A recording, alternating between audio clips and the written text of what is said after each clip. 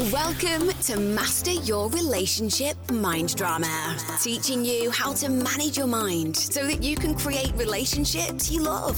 And now, here's your host, certified relationship coach and expert in all things love, friendship, and mind drama, Rebecca Orr.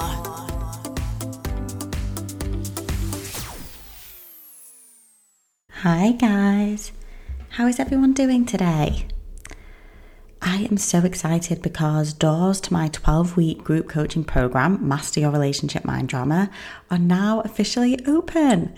And I've already had some amazing people sign up to take part in the next round, which is going to begin the week of the 11th of September, so a couple of weeks yet. And doors to enroll will close at midnight on the 27th of August. So you have just over a week left to grab your spot. And I'm going to be coming back to telling you some more about the program at the end of this episode. So be sure to stay on till the end if you're wanting to know more and get all the details. But for this episode, what I wanted to talk about were the actions we take in our relationships and how we can take responsibility for them and choose how we act and the decisions we make more intentionally. So a lot of people will ask me things like, what should I do when this happens? Or what's the right way to respond if my partner says this? And the truth is, I have no idea because I am not you. And a lot of us believe that there's this right or wrong way to act, the right and wrong decision that we can make, and that we need an expert to try and tell us what that is, so we can make sure we're doing it correctly, as if we're in school and we want a teacher to grade our work. But that just isn't true. There is no right or wrong way to act. It's totally subjective and it's always just an opinion. We all just get to decide for ourselves. And what action might feel right for one person might not work for another. And you can find evidence of this everywhere on the internet. For any action someone has taken, there are thousands of people who support it and think it was a good decision, and thousands who are against it, which proves something being the objectively right or wrong way to act or thing to do is actually just an optional opinion. And my job isn't to tell you what to do, it's to empower you to find the answer for yourself, for you to take ownership on who you want to show up as and the person you want to be in the world. So in this episode, we're going to talk about taking ownership of our actions and working out how to take action that aligns with who we want to be and the results we want to create in our relationships. And the first thing I want to discuss is when we blame them, whoever they are, for how we are showing up.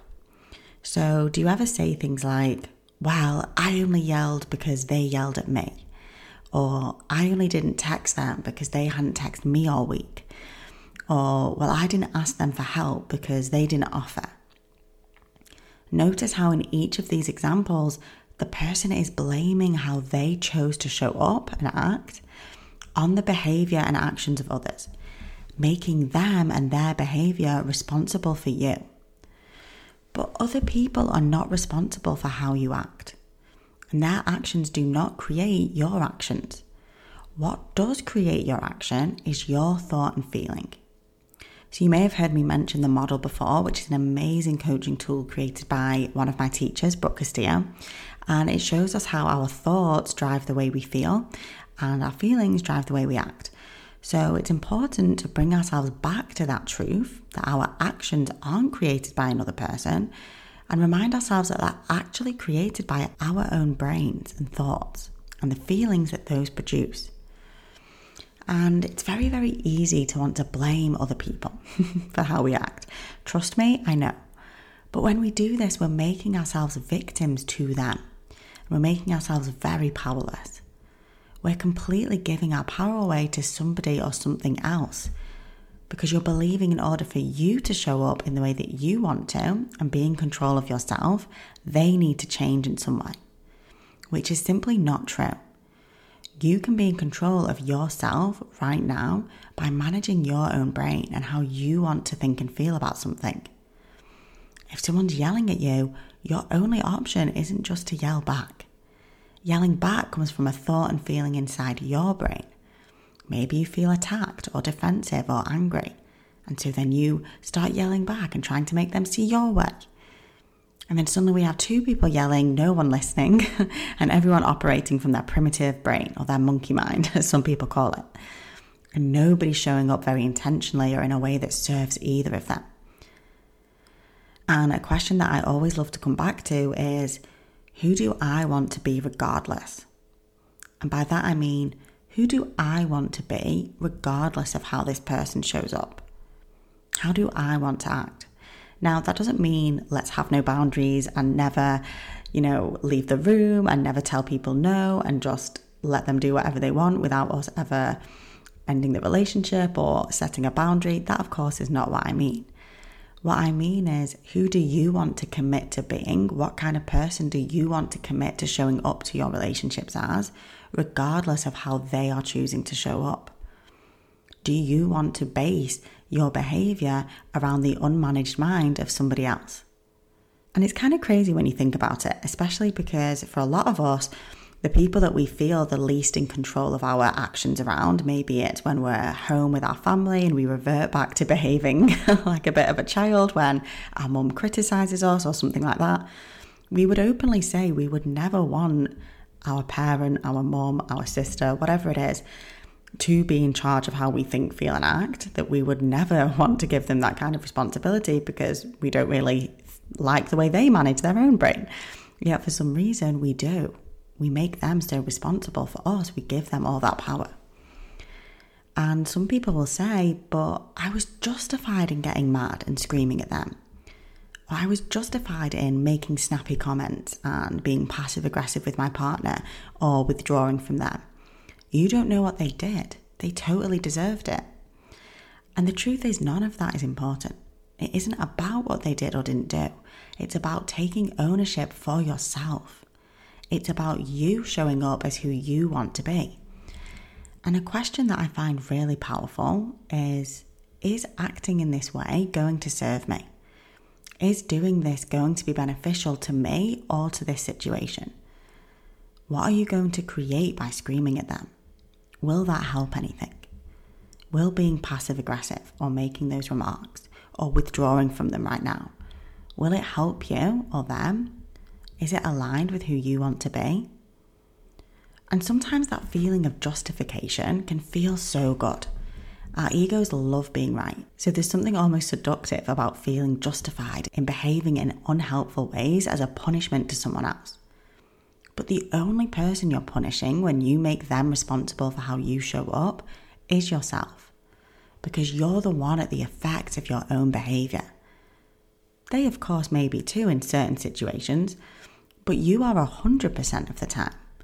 Because you're the one who experiences both the negative emotion in that moment and the aftermath of your own behaviour.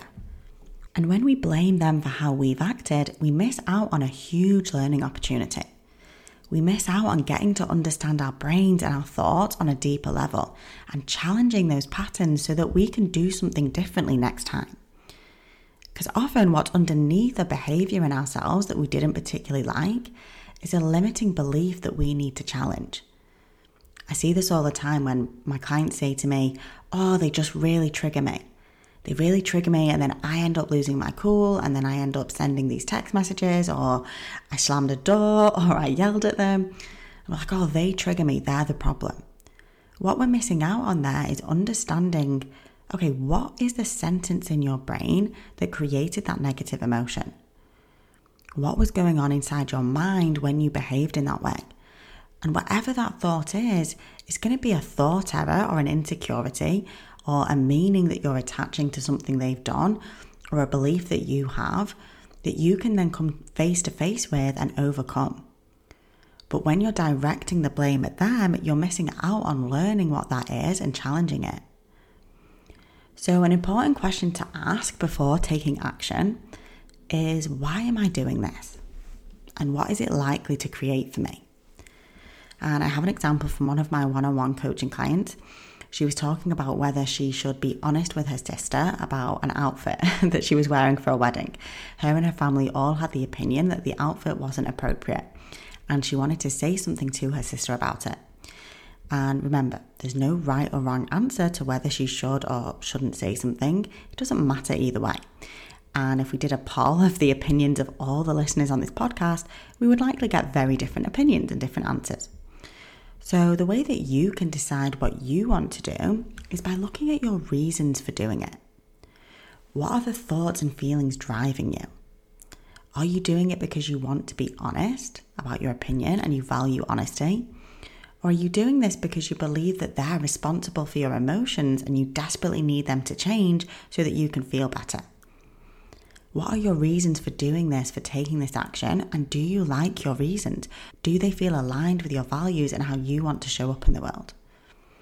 And as I said before, there's no right or wrong action. That's always totally subjective.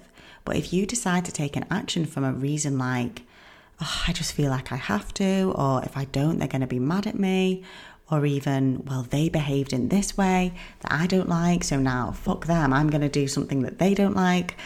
You might then reflect on those thoughts and realize maybe they're not reasons you particularly like and you want to be fueling the way you show up in the world. So after you've asked yourself, does that reason feel good to me? Does it feel aligned with my values and who I want to show up in the world as? If the reason doesn't, challenging that way of thinking about it and offering your brain some alternatives is how you can show your brain its default response was not the only option, that there are so many ways to think about this. And you might even end up taking the same action, doing the same thing, but from a totally different place emotionally. Because you can imagine this with the situation with my client and her sister. Taking that action from anger or frustration, going into that conversation feeling frustrated and irritated by her sister would create one type of conversation, probably not with a great result, versus going into that conversation from a place of compassion and acceptance for everyone involved, that would create a completely different result for her. And speaking of results, another good question to ask is, what result am I trying to create, and will this action help me create that? Now, by result, I don't mean what response am I going to create in them, because remember, you don't create anybody else's thoughts or feelings. You never do. Their brain is responsible for how they think and feel, always. But what I'm talking about is the result that you are going to create for yourself. What result is this going to create in your life and who you are showing up as? Is this action or set of actions something your future self would be proud of? So for example, someone being honest because honesty aligns with their values about something that they maybe find quite difficult to be honest about may create the result of a more authentic relationship, both with the person and themselves. The other person might still have a negative emotion about what they've said or the action they've taken. That's okay. But their relationship is now more authentic because they've chosen to be honest when they feel honesty is required and when it's important to them. Something I see time and time again is people creating the result of disconnection when what they really want to create is connection. Because most people aren't in the habit of questioning their default thoughts and feelings. So they end up doing default actions, as in taking action from an unintentional place, letting their primitive brain operate the wheel, and then the result is even more disconnection from their loved ones. So for example, say your partner has been in a bad mood all day. Maybe they've been withdrawn and grumpy and giving one-word answers. Your brain might have a bunch of negative thoughts about this, maybe about how they're rejecting you or they don't care about you or how they should just cheer up and get over it. And so your action is to then withdraw from them, maybe go to bed early without saying goodnight, roll over to the wall without giving them a kiss like you usually do. You don't ask them if they want to talk about it. You don't show up very compassionately towards them. And lo and behold, you've created the result of more disconnection. So asking yourself, what is the feeling driving me right now? Is it resentment, fear, anger, frustration, rejection?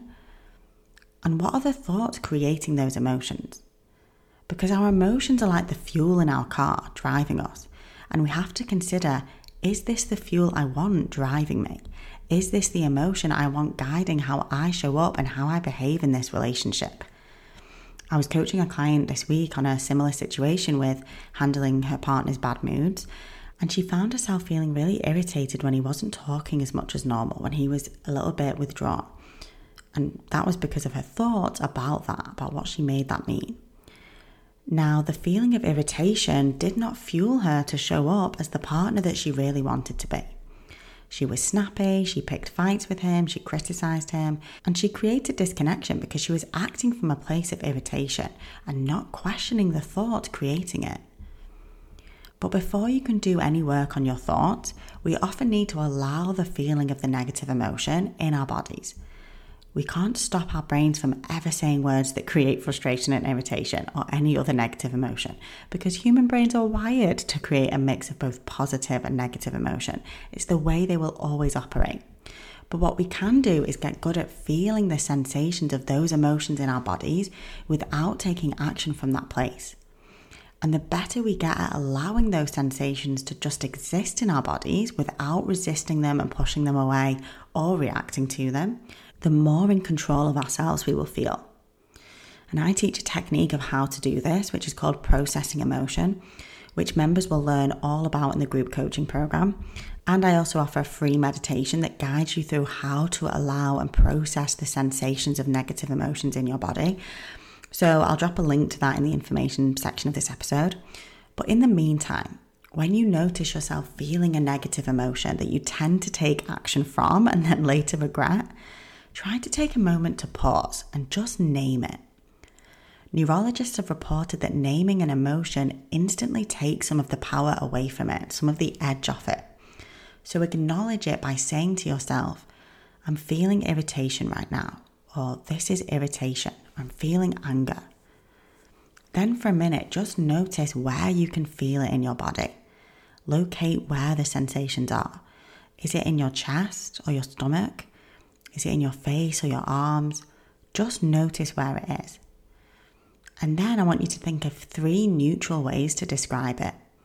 For example, it's hot, it's heavy, and it's pulsating. See how that's really neutral, just observing and getting really descriptive about what the sensation feels like? Could be, it's a tight weight in my chest. Or, I feel like my throat is closing. You don't have to stick to the 3, but just get really curious about how those sensations feel and describe it as if you're describing it to someone who's never had that sensation before. And the key with this is to separate yourself from the sensations and allow them to be there in your body without trying to get rid of them. Because you can feel irritated and let the sensations be and exist in your body without snapping at your partner or starting an argument. We only do those things when we're reacting to those sensations instead of making space and allowing them to be there. And when you allow these sensations to be there, what happens is they tend to dissipate. They quieten down and they become less intense. And once you've allowed them to be there and settle, this is where doing the thought work and looking at the thoughts creating that emotion and questioning them is so important. Because whatever the thought and feeling is, it's just one option for how you could think about the situation. And going back to the example with the moody partner and my one-on-one client, irritated, rejected, angry, those are just 3 options of how you could feel about that. You could also feel compassionate towards them for having the human experience of negative emotion, and you could totally relate to having bad days and totally relate to how that might feel for them.